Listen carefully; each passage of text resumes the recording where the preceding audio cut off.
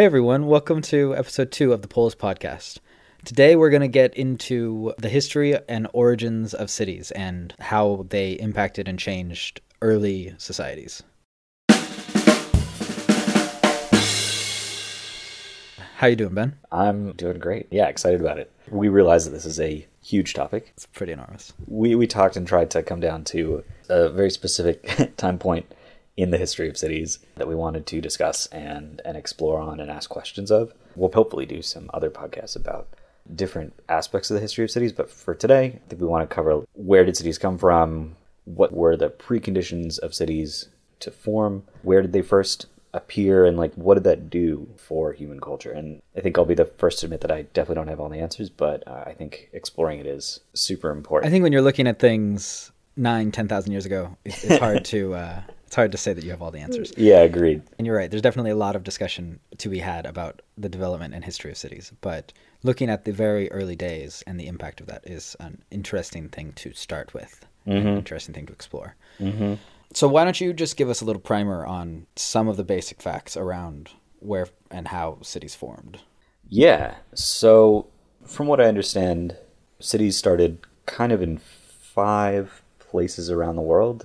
I mean, everyone knows about the Fertile Crescent in Mesopotamia. Sure, that's the go-to. Yeah, that is definitely the go-to, and I think that was probably the first. Yeah, definitely not historians, but I'm gonna say that was probably the first. And if not, then the other place that cities popped up initially was in, I think, around the Yellow River in China, as well as in sort of the Indian subcontinent in present-day India, as well as in present-day North America. Mexico, no? Yeah, around there. Exactly. And then, in South America. I think those were the first instances of what we wouldn't necessarily call them modern day cities, but they were definitely the break from tradition. Cities. Yeah. Yeah, the break from tradition, which up to that point had been almost a nomadic lifestyle, just roaming around, hunter-gatherer, figuring out, basically your entire day was spent figuring out where you were going to get your next meal and how to survive, how to just stay alive. Yeah. Sometimes, I would say actually most of the time, groups of humans would band together and move together both to pool their resources for the hunt as well as for defense. And I think that was basically just the origins of sort of human history up to that point. So for you, how do you define a city? What bar do you have to reach to be a city? Right. I think we talked about this on the last podcast, but a little bit. Yeah. Because definitions have definitely changed a lot over history of what would be included in this. Yeah, agreed. For me, the way I would define it is having a certain number of your population be centralized and static at a specific point. So that becomes like a hub around which your economy and society revolves. And additionally, it's a place where a large amount of humans are living close to one another without moving.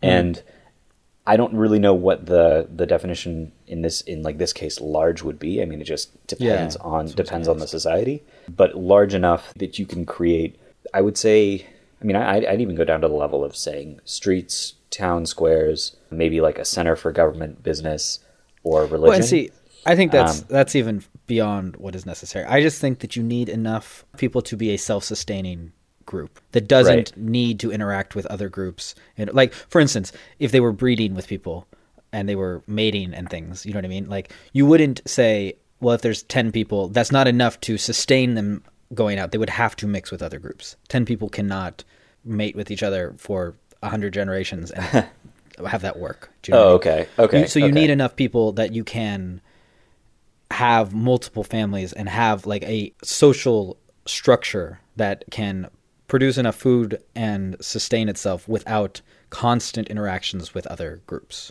If that makes any sense. Yeah. So that's what it is. So that could mean hundreds. You know what I mean? I don't think you would need over 1,000 people to have what I would define as an early city. You don't. I mean, there are a lot of current day cities that have less than 100 people, but I don't think many people would define those as cities. Well, I guess it's true. Well, yeah, but... And your very statement of centralized, if you had a city that only had a few hundred people, those people are probably so spread out that we would not recognize that as any kind of centralized community. Well, in the present day, where we have the ability to live miles and miles away from the quote-unquote centralized city. But back then, you had no choice. You know, you were living on top of one another. Yeah. Almost literally. And so by definition, like that centralized area would be actually probably way more dense per capita than like a lot of American cities, even if there were only a couple thousand people in it, because everyone was living one another. This is one of the very interesting things when you look at cities historically, that many medieval and ancient cities were dramatically denser than modern metropolitan cities with skyscrapers and things like that, just because people had to live in very small spaces, and they had to be close enough to people in order to protect themselves and to gain the benefit of being able to interact with these people and sustain themselves. I mean, I think it's simpler than that. I think it's simply the fact the only way they could get around was walk. So you're going to build something that's in walking distance from something else, and that means inevitably you have to go up rather than out. Yeah. Especially if you own a business or you need to go to the market or whatever. The only way you were going to get there is by walking, and then the only things you were going to buy and take back to your home were things that you could carry. So think about where you live currently, and then if you could get what you needed within walking distance for the week, and that includes everything like groceries or any errands you have to run or anything you want to do for fun, like that's how dense it would have to be. You know, you take all the stuff that's right now surrounding you that is a mile away, 3 miles away, 20 miles away, and no matter what way you get there, all of that back then would had to have been within walking distance. But going back to the origins, so what was the big shifting point that caused cities to arise? Like, what happened? Yeah. Because we had hundreds of thousands of years of humans wandering around, eating all sorts of random things out of the ground. Mm-hmm. We're not living in cities. Mm-hmm. Well, I think there are a number of different theories out there, but the one that I keep hearing over and over again is the invention of agriculture and the fact that people could produce more than they needed to sustain themselves as a family. And by doing so, that created a vacuum where if you had 10 people on a farm and those 10 people would be able to produce enough food for 10 people, that's all they needed to produce, right? But if you had 10 people on a farm and you could produce enough for 20 people, then you're doing more with less. Yeah. And suddenly you could shave off 8 people. You don't have to pay them either in however you're paying them, right? But there's not really payment, I wouldn't think, in that sort of primitive society. But you don't need that many people to produce the amount that you're producing. And to sustain people. You create leisure time, essentially. Yeah, but also, from what I understand... Sorry, I should back up. It was agriculture, and it was also the domestication of animals. And the use of animals to then produce more. I mean, that's how they did it. Like, they built a cart that could till a field, and they put a donkey in front of that, and they pulled that through their farm, and then that produced way more, or helped produce way more than 10 humans could do.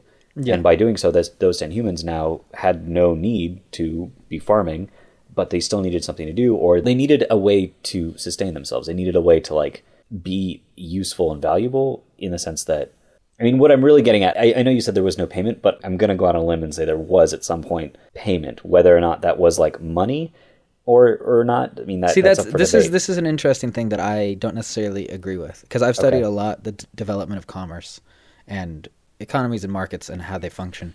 Mm-hmm. And one of the things that's really interesting when you think about going from a hunter-gatherer society like you described, where you essentially spend all of your time pursuing food and sustenance, and switching to a society where you have a surplus. Like the important thing there is not so much that you now have payment or that people have some drive to be useful to society. The important thing there is that now you have a surplus, and that surplus can be taken from people. So suddenly you create a power dynamic where instead of people constantly pursuing their own survival that can only be garnered through hunting and effectively pursuing food, you now have this thing where people can sustain themselves by getting other people to sustain them, right? If you have to hunt a deer, you have to spend all your time hunting a deer. But if you can get someone to grow a plant and then with your club hit them and take their food, or just have some sort of situation, like this is where government derives from, right? This is where militaries derive from. You offer some sort of protection for sustenance. I believe that the earliest societies, the division of labor initially became essentially government and military versus food production. Do you know what I mean? Like, there wasn't anything like sophisticated commerce. There wasn't anything really like sophisticated division of labor. Because even at the beginning, like you said, people grouped for protection in large part. Mm-hmm. And now you have the ability to dedicate more of your people to protection. Yeah. And that immediately makes you a more competitive society, because early on, the ability to protect yourselves and dominate other groups was the key to survival, essentially. Yeah, right. But at some point, and I mean, I agree, I guess. My main point was that at some point, there were too many field hands that did not have a job, and that either could not go into, whatever, if that were like the military or government or on the farm, they did not have a job. And by not having a job, they had to move somewhere where they could find a job in order to sustain themselves, because they weren't able to get food and they were not necessarily needed on the farm. And so because of that, they started to group together in specific areas, and I would argue that those specific areas grew out because they were perfect for trade and defense, which is why you see so many cities based on rivers, well, near water, I would say. That's interesting. I just have a very different understanding of the situation. Okay. Because obviously all pre-industrial cities were based on rivers or lakes or some sort of fresh water. Well, and yes, okay, yeah. Pre-industrial cities, yeah. Yeah, pre-industrial, yeah. And that was necessary for agriculture. And so in my mind, the entire reason that we saw cities first form in places like you were talking about, like the Indus Valley, along the Tigris and Euphrates in early China, it's because these places had large amounts of water and very fertile land. And that's the reason why you look at a river, not necessarily for trade. Like, it's an interesting concept because eventually, obviously, trade became very important. But early on, I doubt the earliest cities even really interacted with other societies particularly, or at least in a very limited way. And as they grew, obviously, that became increasingly important. But I don't think that cities grew up in those areas necessarily for trade, as much as just because they were ideal for agriculture and sustaining that sort of thing. And obviously protection, as you said. True. Well, yeah, maybe we're talking about two different points in history. Probably, yeah. And maybe it's just a happy coincidence that those cities that were good for agriculture, like the Nile, also connected them to trade eventually. Well, right? Rivers are a natural thing for trade. And rivers are also a natural thing for agriculture. They serve two purposes. And also a natural thing for defense, like Paris. Yeah. So it just that's what I'm saying. By just sort of a happy coincidence, like maybe the leaders of the cities that were like, we're going to place this city on this river because it's good for agriculture and good for defense. They probably had no idea that 100, 200 years down the line, the next set of leaders would be like, this is a great city because it is also ideal for trade. And, but you're even talking about, like, you brought up the concept of jobs and people needing to find a job to earn their keep and stuff. And like, I from what I understand, the entire concept of a job or like a trade is a pretty modern concept. Like, people, I was just reading about executioners in the Middle Ages and how essentially if you were born into a family of executioners, you were an executioner. And it's not like that was your job. Yeah, you got paid as an executioner, but that was your like societal role. That was your identity. Well, yeah, you're okay. I kind of see what you're getting at, but like being king is not a job. Being king is what you are. Do you know what I mean? Yeah, but there had to have been the first person who was a good example of this is, or a good example of what I mean is, when you start having a farm that can produce a surplus of goods, you probably need someone to take stock of what you're producing, especially if you're selling it and or distributing it in any way. If you're going to be running the farm, you want to specialize in running that farm and like producing that food, and you would hire someone or designate someone to be an accountant at some point, right? And then so that is now a job that was created out of thin air because of agriculture. And so then like maybe the son of that accountant would then become an accountant himself, and then his son would become an accountant. Sure. Like, I see what you're getting at. But my point is, it's not a job. It's what you do for life. Like, it's life.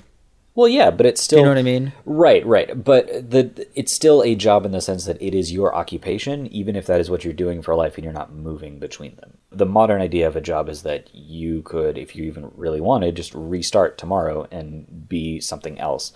And that I know is not a concept they had back then, but it's definitely... Even beyond that, the concept of like work time and not work time. Back then, that is your identity, and that is what you are all the time. And there is no division between like my private family life, where I'm just a person, and my life as the king's guard. You're just the king's guard. That is your role. That is your role in society all of the time. And everything about your life and everything about your family's life is shaped around what your role in society is. Yeah. I think we're kind of saying two sides of the same coin at this point. Yes, probably.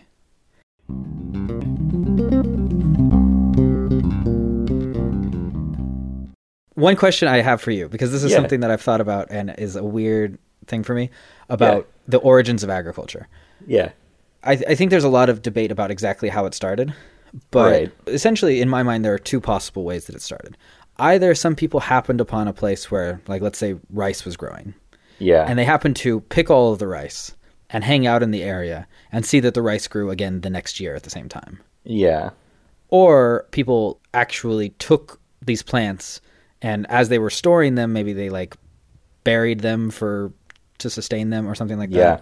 Like, do you think that they just observed some of these plants that had a natural annual cycle and then just started harvesting them, and then eventually, after harvesting them every year for generations, actually planted them? Mm-hmm. Or do you think they took them and at the start planted them?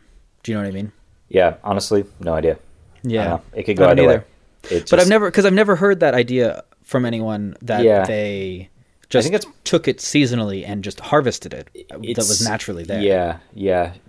I really I have no clue. Like, it could go either way. Well, like, it's not the kind of thing that I think is really knowable necessarily. Well, that too. It's just an interesting thing that I've thought a lot about, because it seems like such a jump to be like, okay, we pick plants all the time. Now we're gonna, like, bury their seeds and see what happens. It just seems like such a jump. Yeah, I mean, my best guess is when you're nomadic, you start to learn the terrain really well. And I imagine that you might travel hundreds of miles over the course of a year, but I wouldn't necessarily say it's in a circle, but you probably come back to the same spots over and over again, like the ones that you find the best animals at or the best plants at. Well, and like we see with other animals, there are migration patterns that are consistent. Right, exactly. So I imagine that we would follow them or follow the plants in a certain way. And because of that, you start to see patterns. And as stories and knowledge grows within your community, you realize, okay, in this marshland, we get what we call rice, and it happens at the same time every year. Yeah. We can harvest that rice. Why don't we stay here and try to make it work? Like, that's like my guess, but I could be totally wrong about that. That makes sense. That's a variation on what I was describing, and that to me makes the most sense. Rather than taking it, I mean, they probably also took. I mean, it was probably just trial and error. They probably, like, took rice out of the marshland and tried to plant it somewhere else, realize that, hey, a seed causes, the rice to grow. Let's plant it somewhere else, and then nothing happened. But that jump seems like a crazy jump to me as a primitive migrant person, to say you can plant things. Like, just the concept of planting, like, right. It seems like such a jump. I mean, you're right. But I don't know. You're right. Okay. I don't know. Okay. I have another question for you. Yeah.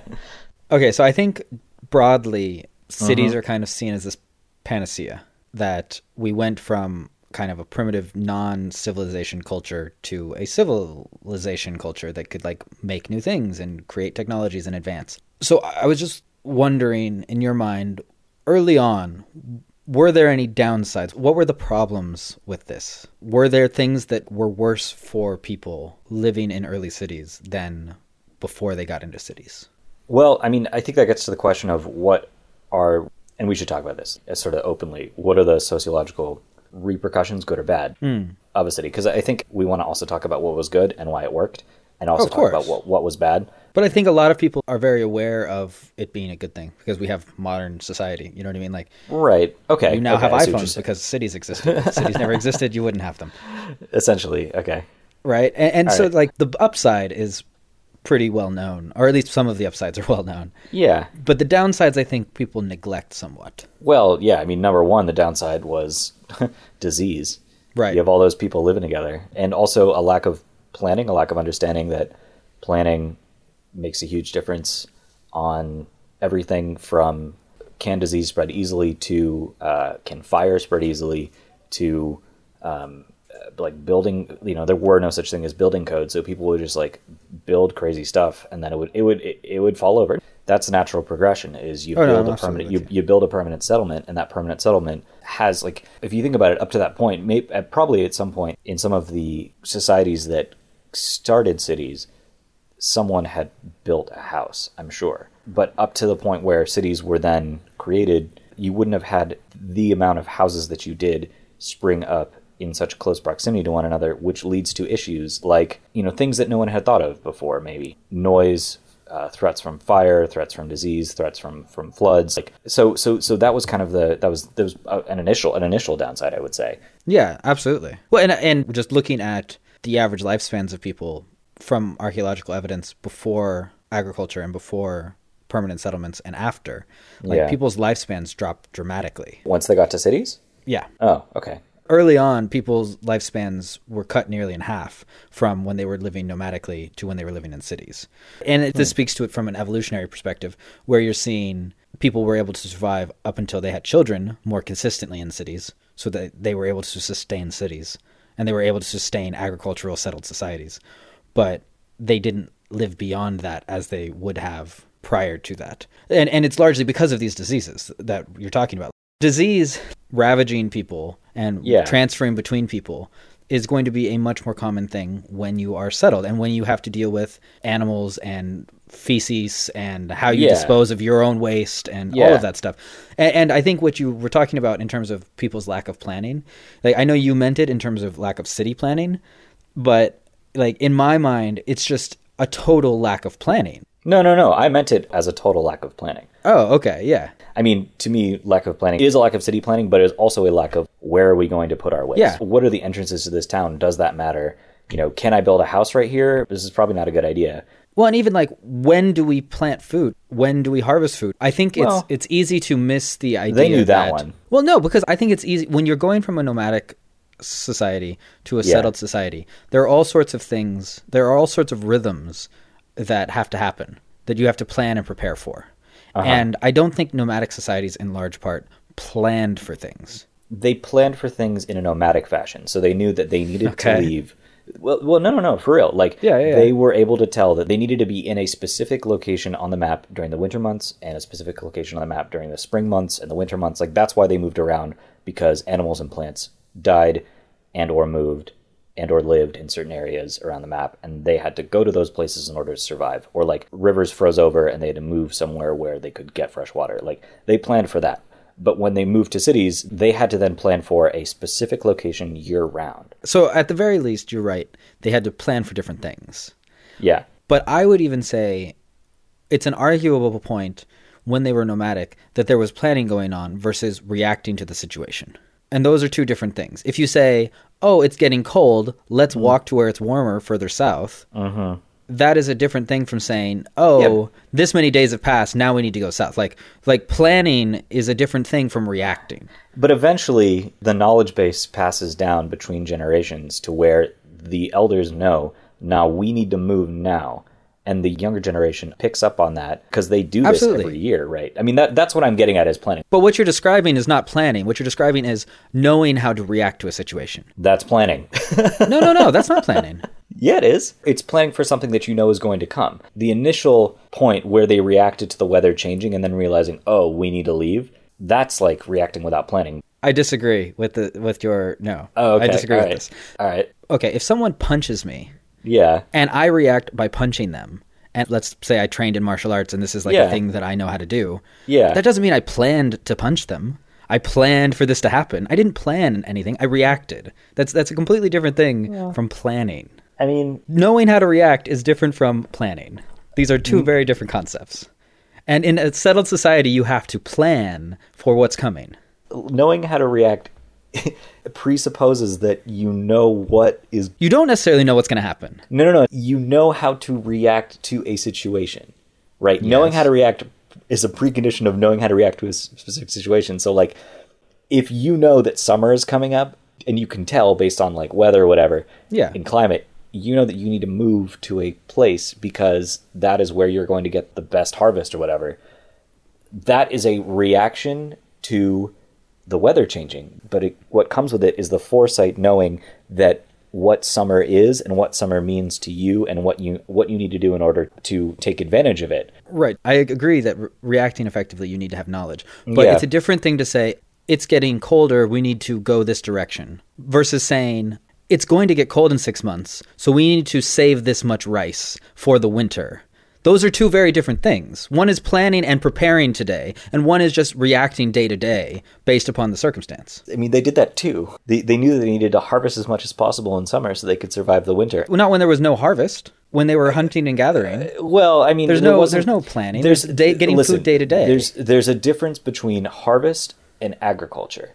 Harvest to me is you go out and you get stuff, and if you come back with more stuff than what you need, you hold on to that and you use that in order to survive longer. Agriculture is the creation of a specific point on a map that you are going to cultivate. It's the domestication of plants. Well, yeah, the difference is subtle, but it's there. It's instead of going and finding stuff from the forest, you actually cultivate the land beneath you, and you manage and control that to the point of you then being able to create a surplus or sustaining enough for your family. I'm completely with you. Agriculture involves planting and harvesting. Harvesting is just harvesting. Right. I'm not necessarily with you that nomadic societies, at least universally they didn't do this, but like I'm not necessarily with you that any of them really harvested in a way like they were preparing for winter. What do you mean? Like maybe that's possible. I don't know. Of course they did. I'm going to believe they did because resources are so scarce in winter, or it's not even winter, in summer. Like it doesn't have to just be winter. It can be any season. The point of your existence was to find enough food not only to sustain you for that day, but to also to prepare for the bad days that would happen no matter what the season was. And so a harvest was bountiful when you could get enough food, enough resources that would then prepare you for the bad days. I mean, that's kind of what I'm getting at. But what you're saying is that there was active preparation for this. Whereas I would guess that these people ate a lot when they had food because they were not able to preserve food at this point. So if you're talking about meat, they definitely were not able to preserve it. If you're talking about plant life, maybe there was some drying of plants, but it was very limited the amount of preservation that they could apply in a nomadic lifestyle to food. So perhaps they saved it for a week or 2 weeks or something like that.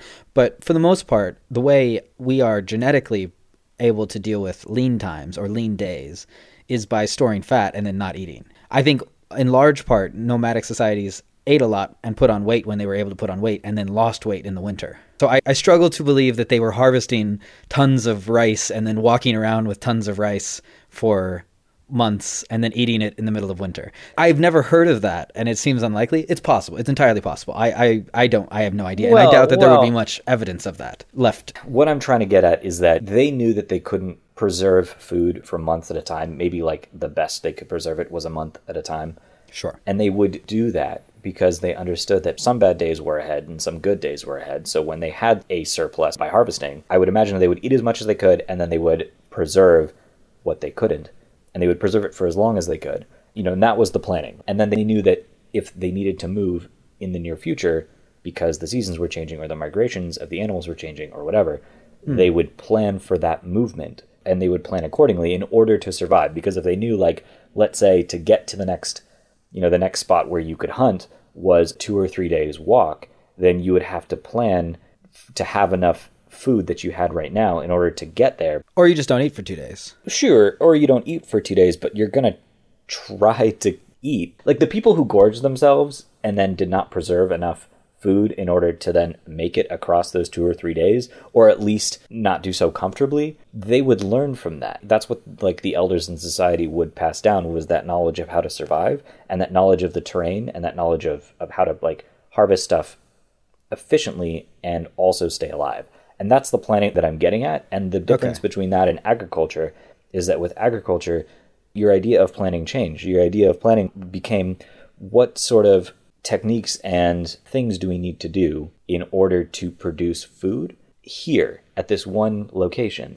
And not only that, like as the weather changes, how do we adapt our crops to that? Which is why you have winter, summer, fall, spring crops, right? So you can produce year round if that's possible in your location. And if not, then you have to figure out a way to survive, either preserve your food or, then harvest or hunt around you. But the point is that with agriculture, it became more beneficial to stay in one spot than to move around the map. And that to me is the big difference, because Yes, when you do that, when it's more beneficial to stay in one spot, then you have enough food to sustain yourself. And then you build sort of a set centralized location where people can, are sort of congregating around and they're sustaining themselves year after year. But then someone realizes, hey, we can do this process more efficiently. And they rope in, a couple mules and a horse and whatever, and they start to then produce more food than they need. And then maybe they start to give it away, or they start to like barter and trade. And then by doing so, they realize that, hey, if I can do more for less, I can get more out of this. And then by getting more out of that, by being more efficient, they don't need to have as many farm hands or whatever, right? If they were hiring someone. And by not needing as many farm hands, then those people who were no longer needed because animals essentially outsourced their jobs to animals, then those people needed a place to find jobs in order to sustain themselves. And the way they did that was by going to cities. Whether or not that started around where the agriculture was, they needed a centralized location to create and sustain commerce. And that, to me, is the logical progression of how we went from a hunter-gatherer society up to a society with set, centralized, static cities. Yeah. And like that's kind of the story. And beyond that, the benefits and the disadvantages of having that city, we're still grappling with today.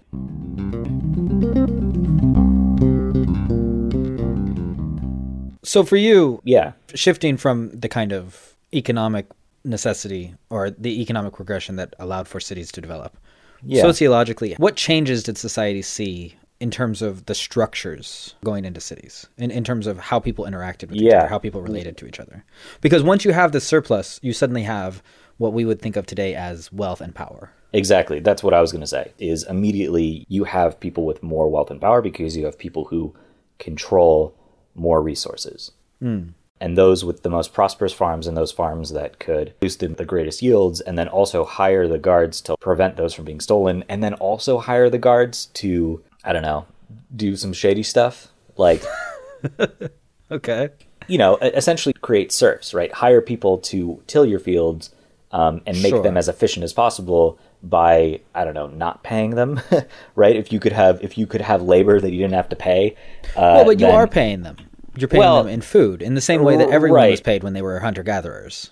But like the creation of power and wealth at such a level that hadn't been seen before, now with this access to power, people became corrupt by the power, I would say. I'm not sure corrupt is the word I would use here. Corrupted, maybe not corrupt, although to us, like what I'm describing is a person who is corrupt. I think that what you're describing from a different perspective is someone who is having an exchange of goods and services. Like this person that has power and is creating these serfs, as you describe them. Right. Like they're essentially providing these people food, security, shelter, a sustained life. For slavery. Essentially, right? Oh, yes. Okay, all right. Are you going to argue that this was like good for the people that were enslaved? I'm not sure that the transition from hunter-gatherers, perhaps dying off in the winter and trying to survive every week, like I'm not sure that that's necessarily a bad transition. Yeah, but what you're doing though is you're making a judgment call on how these people want to live. You're also making a judgment call though. No. Well, sort of. You're making the opposite judgment call about how they want to live. I mean, sort of. You're right. But this gets real dicey because on the one hand, they're making a decision under duress. Their decision is, do I stay and I survive, but I have to live in real terrible conditions without any personal freedoms whatsoever? Or do I go out and die? I mean, that's not really a decision. Like, it's not a decision. You know what I'm saying? It's not something that they're making because they want to. They're doing it because they have to. You'll do a lot of things to survive, right? I completely agree, but that doesn't mean that it's a worse situation. I mean, if you go up to someone who's going to die and you say, "I will feed you if you become my slave," that's giving them a choice, and then it's not giving them a choice. It is not. I disagree 100% that it's giving If you don't go over to them, they're going to die. That doesn't mean that. I mean. So they have no choice before you walk up. They have no choice. They're going to die. Yeah. You walk up and you say, "I will feed you if you become my slave." Now they have a choice, a poor choice, a very limited choice, but like you're not necessarily hurting them. You're keeping them from dying. And I know that this is probably going to sound really bad. So like I'm probably making myself look like a fool here. And I shouldn't be saying all of this. But like I'm just saying that is a structure that we would not endorse today. We would not say that in a society you should have that society. But I think in an early primitive society where you're looking at either half of you are going to die every year, or you can have sustained security, but you have no wealth, you have no freedom. Yeah. Like, that's not necessarily a worse situation. Right. Although, at this point in human history, the only reason why you wouldn't be able to sustain yourself is because you wouldn't have the resources to necessarily start a farm and sustain yourself. Like, at this point, I'm viewing humans as you either live on a farm and your farm is not efficient enough to outsource your job to animals, or you live in a city, in which case you have to go find a job somewhere else. So you're looking at a much further along society, like 3,000-4,000 years ago. Well, yeah, because at this point, in order for agricultural wealth to build up enough in order to then have serfs, and in order to then you had to have gone through a couple revolutions, meaning circles, not like pitchfork revolutions. Sure, yeah. Right. A couple of cycles. Exactly, that's a better word. In order to have accumulated that wealth, right? And it might even be like cycles of generations. It might be cycles of months or years. I don't really know. Just whatever it is. Right, yeah. It just depends. But it takes time.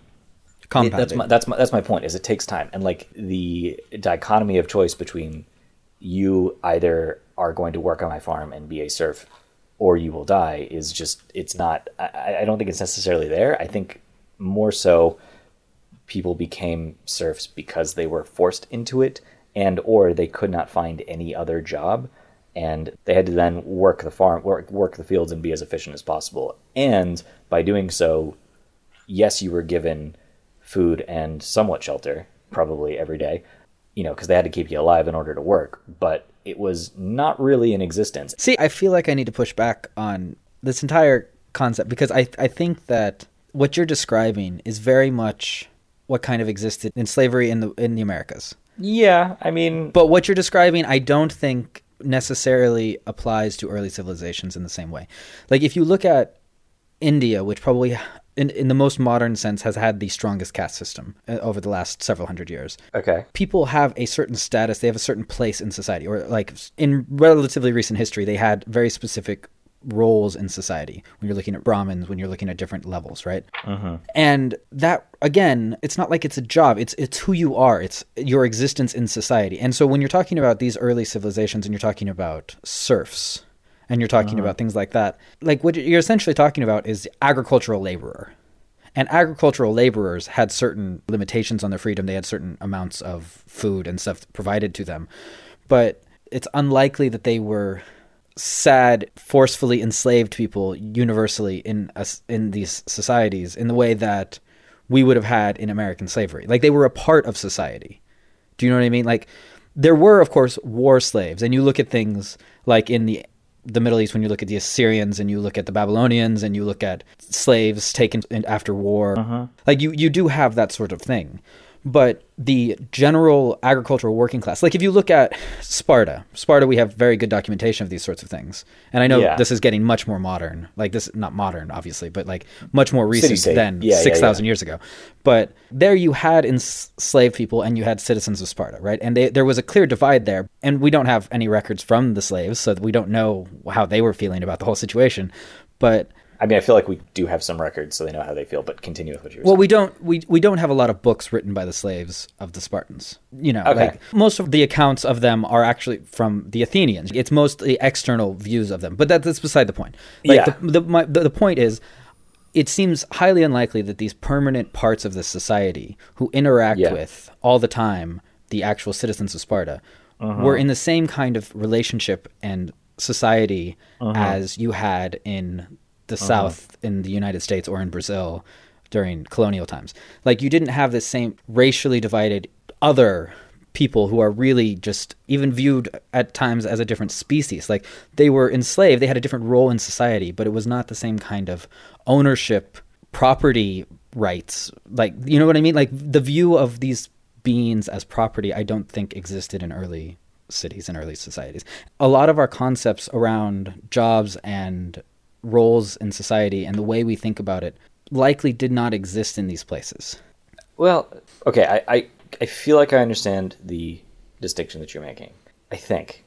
I think I'm thinking about it, but I think what I want to come back to, and I think sort of the larger point to this is that regardless of what you call it, the creation of cities and the surplus of agriculture still created these new power dynamics that weren't necessarily there before. And by doing so, that allowed for people to enslave others in whatever way you want to call it, which... Sure. Yeah, absolutely. Looking back on it, categorically bad. Right. But, maybe at the time was just, hey, this is how things are going to be. I guess that's the point of what I'm getting at, is that a major downside of, I don't know if it's a major downside of cities, but it is a consequence of the agricultural surplus that was then exacerbated by cities, was the domination of some by others. Really the creation of different classes. And this gets into sort of the beginnings of capitalism and the beginnings of our modern day, like the way that we go through society. I'm not saying that modern day capitalism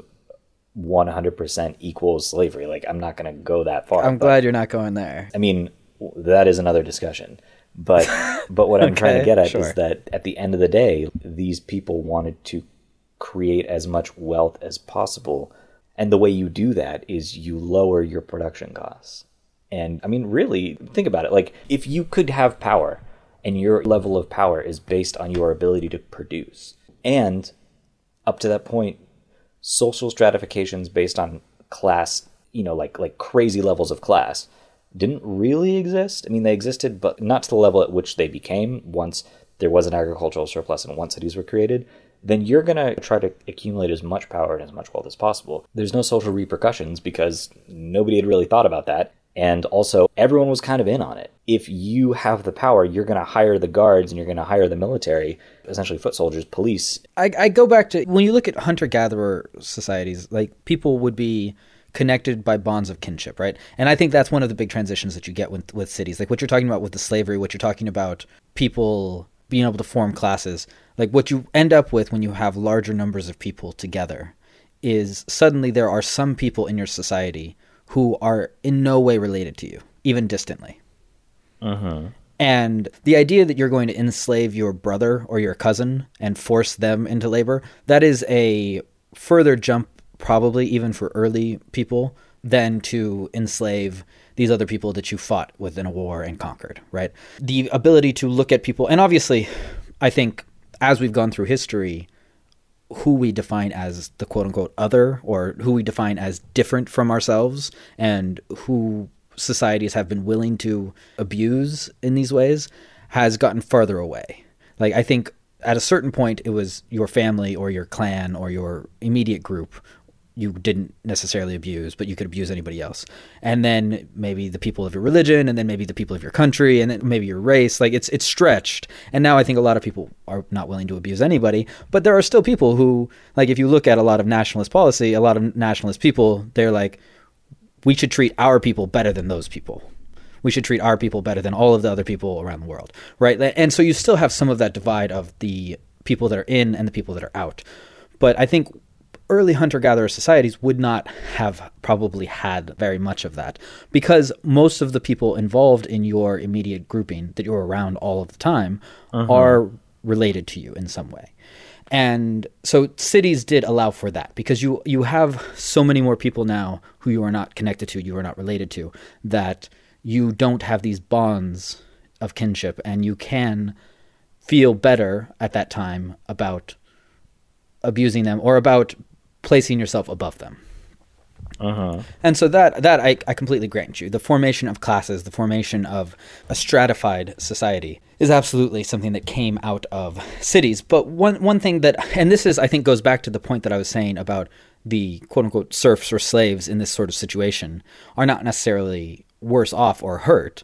And this applies to your comments about capitalism earlier.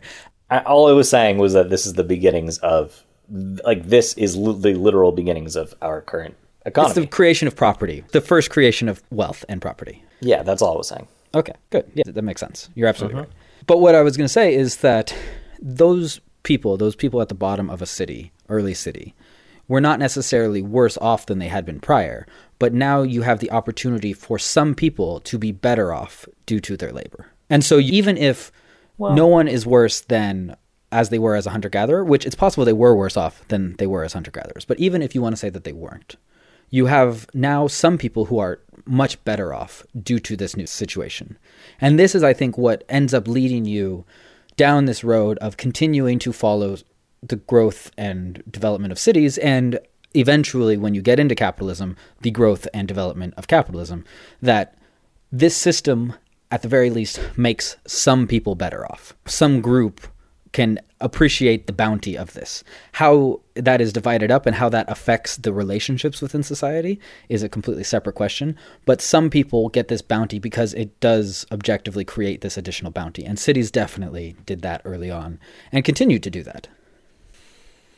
No? No, it's not that I don't disagree. It's just, at the end of the day, we won't talk about it, but I feel like I disagree with, I know I disagree. I'm sorry, I'm going to take this back. I know I disagree with people being better off under serfdom than they were elsewhere, all things being equal, but you hit the nail on the head with, like, even if they are better off, it still creates a dynamic where there now are people who have way more power than others. It creates a class system, right? Yes. Like through and through, having more wealth and being able to wield that wealth to then create more wealth. And sometimes, probably more often than not, I'm a wager, at the expense of others. That's what makes the difference. And, but I think whether or not it is at the expense of others, you now have a dynamic of inequality. Well, and no, I mean, that is the point of at the expense of others, is like, it would be equal if the wealth did not come at the expense of others. No, it wouldn't. Yeah, it would. Why? Well, if you and I don't interact, uh-huh, and I make something, like let's say I grow some plants and you're off somewhere else and you grow some plants and you grow fewer plants than I grow, I have more stuff than you. We didn't interact at all. My wealth didn't come at the expense of you.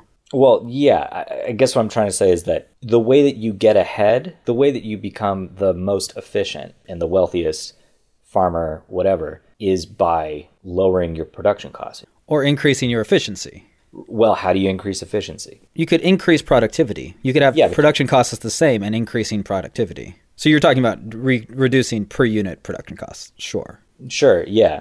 But you don't necessarily have to do that by hurting the people producing this stuff. You could increase what they take, but reduce the other outlays in the production costs.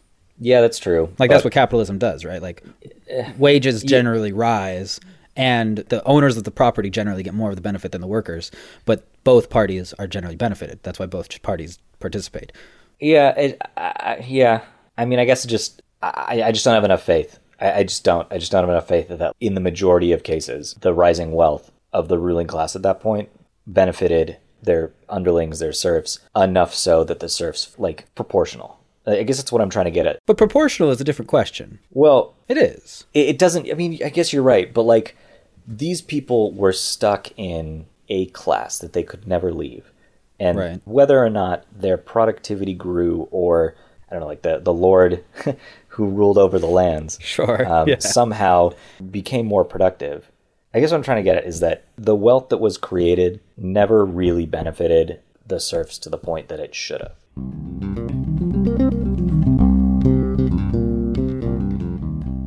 So something I like to think about is how people's lives changed when they moved to cities, and how their day-to-day life would change from being in the field, and also how they would carry themselves within society, right? And I don't know, I just try to imagine myself back in the day if I were moving from the rural country to a city, even if it were just a couple hundred buildings or whatever. Yeah, your day-to-day interactions are different, and like completely, and what does that mean for society and how we interact? Yeah. And so, what have you learned about that? And what do you think about it? Well, I think one of the keys is that moving from a farm or moving from the countryside into any kind of urban situation, as we deal with today, you're going to be dealing with more people that you are not related to, that you don't know. And you're going to be dealing with people who are strangers. And certainly when you move in there, they're strangers. Even if it's a small community and you end up getting to know everyone, you won't know them in the way that you knew your parents and your siblings who lived on this farm with you out in the countryside, right? And this is something that we obviously deal with a lot today, but it's something that I think is really interesting because when you look at early cities, one of the earliest things we see, one of the earliest forms of writing is Hammurabi's Code, right? Like, we have this early set of laws. And one of the things that I think is really interesting is that you start to have relations in cities determined by this concept of legal norms and this concept of you have to interact with people in a kind of standard way.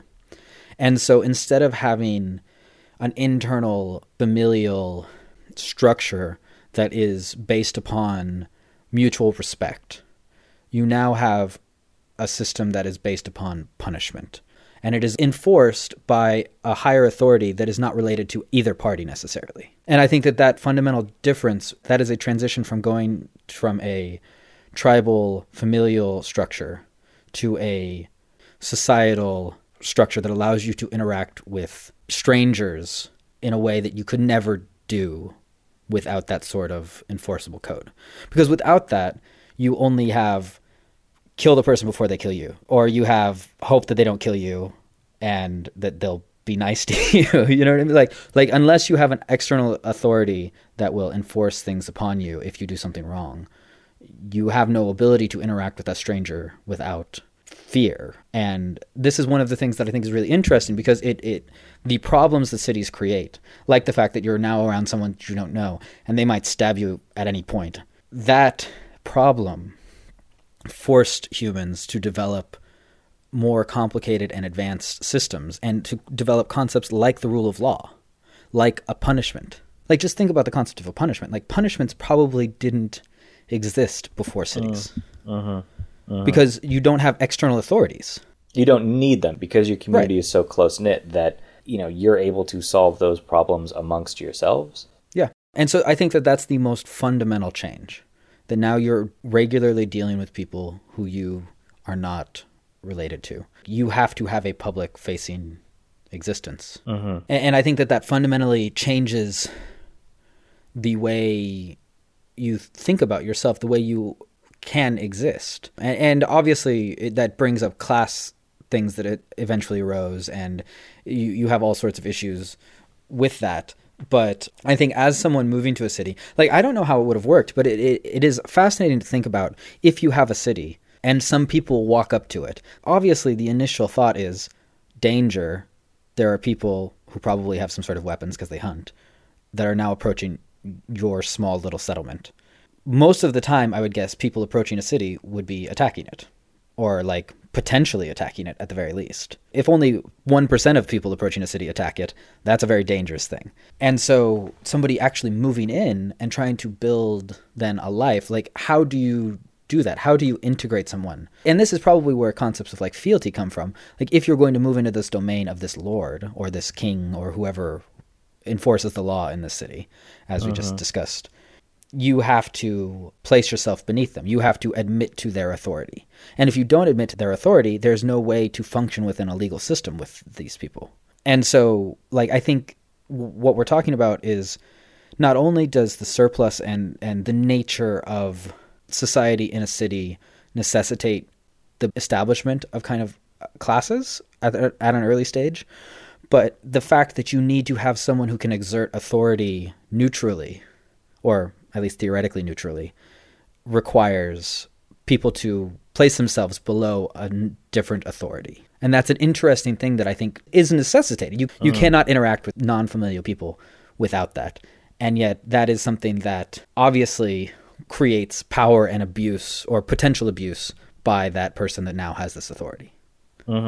The history of civilization has been the history of us dealing with the consequences of that and trying to figure out how to function in that structure that is necessary once you are dealing with strangers. What about you? Like, what to you is the fundamental change, or some of the important changes when you move to a city? So for me, the main difference that I see is that I think even way back when cities were pretty small, but especially now that they're huge, what cities bring is a sense of anonymity to you, because now that you are not living with your family and with people who you see every single day, you know, you don't have to necessarily adjust to or conform to those norms as much as you want. You're more free to be who you want, you know, essentially within the confines of that culture. Like, it has obviously grown to the point where now you can basically do and be whoever you want. Yes, our freedoms have magnified, yeah. Yeah, and like back then it was much harder. But there still is a level of anonymity there that you didn't have before, which kind of speaks to what you're just talking about, where since there is now anonymity between people, or a strangeness between people, you have to kind of go to a higher power, or a quote unquote higher power, a decided upon higher power. Yeah, the authority, the established authority. Yeah, to resolve some sort of disputes. On the other side of that, you can go about your life a little bit differently and sort of be who you want to be.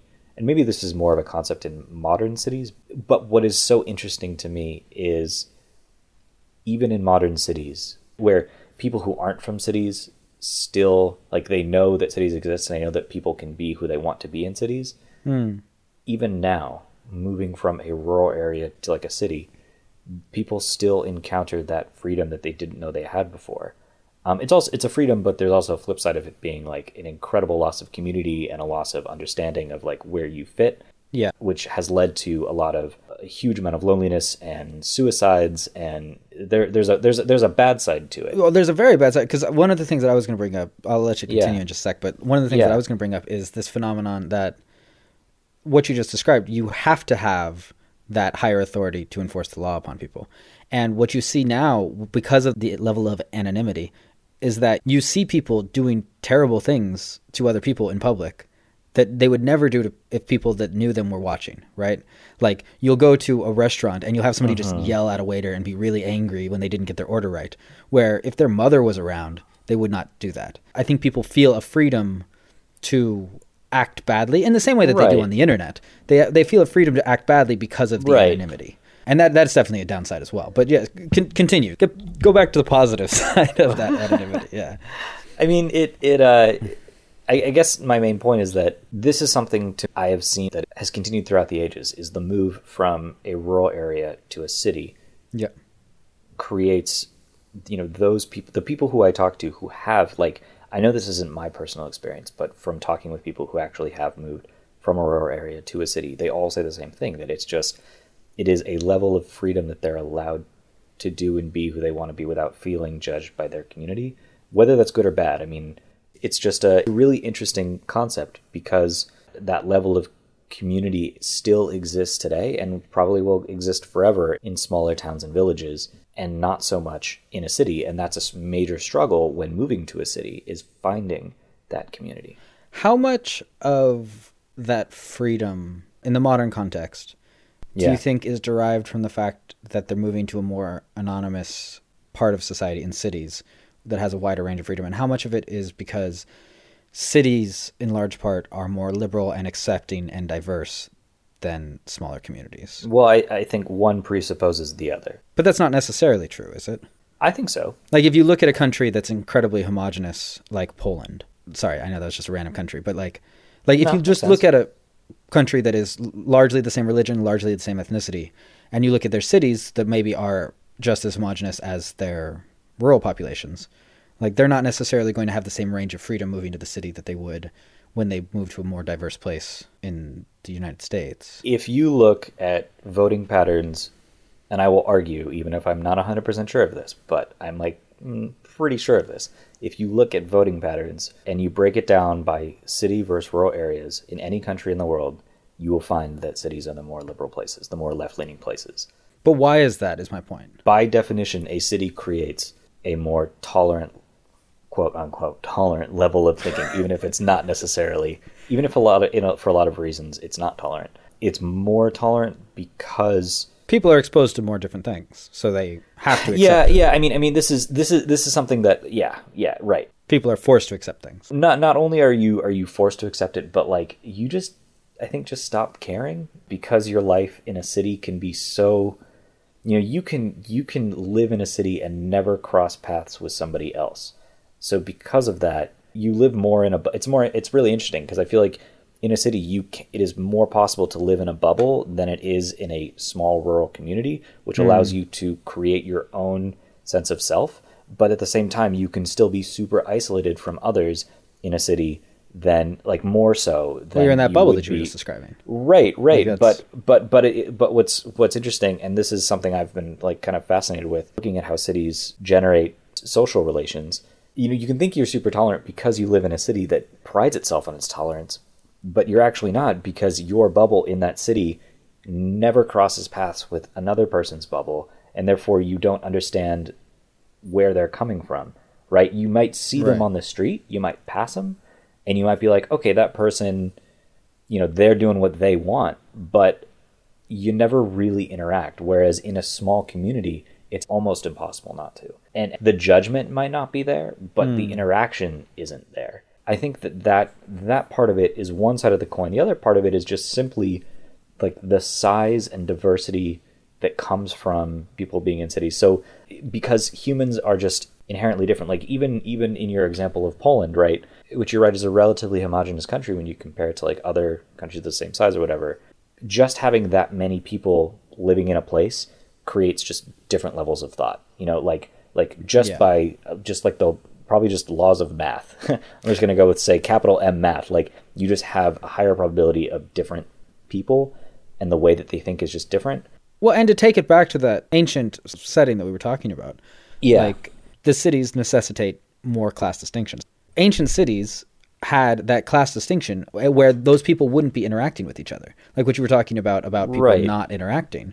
Like, they are physically in close proximity, but because there is now additional wealth generated for the upper class, they are not by definition interacting with the lower classes, whereas these more homogenous, less class-based rural populations are not going to have that same distinction. So you're right. Like, within like modern cities, you have like social bubbles as well, but you also have these age and socioeconomic class bubbles. Yeah, which actually made me think of another reason why I think that cities are more liberal than rural areas too. Probably, I guess, is, and maybe I could be wrong, this one's a little bit more tenuous, but by having those class distinctions, and by having those class distinctions being so apparent in everyday life, you suddenly have people, especially in the lower classes, looking up and being like, what is wrong with this picture? And that typically is the like breeding grounds of sort of more left-leaning political views, right? I think it's no surprise that I feel like the higher you go in the income ladder, the more conservative you probably get, especially if you start out high on the income ladder. Well, the richest states in the U.S. are the most liberal. But that's a little bit different. I know. You can have really productive companies that generate a lot of money, and therefore the GDP of that state goes up. But, if you had one person making $1 billion and that person's super conservative, but in order to make $1 billion, they employ 50 people, they make like $10 an hour, right? And they look at that one CEO and they realize that there's a class issue. This is unfair, but that $1 billion goes to the GDP. You still have a high. So you're arguing that the disparity in wealth is what pushes people toward the left, as opposed to the total wealth. So it's the inequality. Exactly. Okay. That's what I'm getting at. Yeah. As the distinctions between the classes grow more stark, you have a rise in a left-leaning political bloc. And because, especially back in the day, when you needed more people in order to produce, right? When you needed more people, then those people moved to cities. Now we're kind of getting into like industrialized cities, but yeah, because I was going to say like this does not apply. No, it doesn't. It doesn't. But I guess it. We're kind of going off on a little bit of a tangent, which is fine. Because it relates back to what we were talking about, which is how early cities changed society simply by their existence. And I think all of this ties into what you were saying about rule of law, which ties into anonymity and how people see themselves and how they interact with one another. Yeah. And how they also are able to express themselves personally, right? It's a difference. I think the existence of high fashion comes from the fact... No, for real. Like comes from the fact that as people moved to cities and felt more and more anonymous, and that led to them wanting to express themselves more and more, they then try to distinguish themselves more and more, I think, and go out more on a limb in terms of what they want to do and who they want to be. And this leads to different fashion choices. And, because you are in such close proximity to people and you're seeing them every day, like not necessarily the same people, but you're seeing a bunch of different people every day. Yeah. You want to express yourself differently. And also, I don't know, maybe you want to show off or something. And that potentially could lead to people wanting to go out on a limb more with what they wear and how they express themselves. You do see this from the earliest societies where obviously you have people with a large amount of power, but people outside of that power who don't have that power often are doing a lot of things to gain the attention or gain the favor of those people in power. And what you're describing about gaining attention or being more expressive, not fading into the anonymity. Like what you're describing essentially is you're more anonymous in this sort of society. You don't have an obvious place in this society. And so you are trying to provide yourself a place through your actions and the way you present yourself. Yeah, you get to carve out your own identity and your own future in a way. I mean, I know back then, like, social mobility was basically non-existent, but, like, it's more so than in a rural area, right? Well, social mobility always is going to exist within your bound. Right. Whatever area you're limited in, you can move within those circles. So, like, if you are in a noble class, you can move up and down within there and associate with people, get closer or further from power within that. To a point, but yes. Right, it's limited. You're right. It would have been dramatically more limited in ancient times, but it's definitely true. And yeah, I think that's probably a good place to stop for the week. John, do you want to see us out? All right. Yeah. Does that sound good? Yeah, it sounds great. Okay. So thanks for listening, everybody. Yeah. You can find the show notes and some descriptions of the things we talked about on our website at subjectradio.com/polis/002. Please feel free to share the show with anybody else. You can go rate us or review us on iTunes or any of your Android apps, whatever you like. I will talk to you next week, Yeben. Yeah, definitely. Awesome. Have a good week. Thanks. Okay, bye.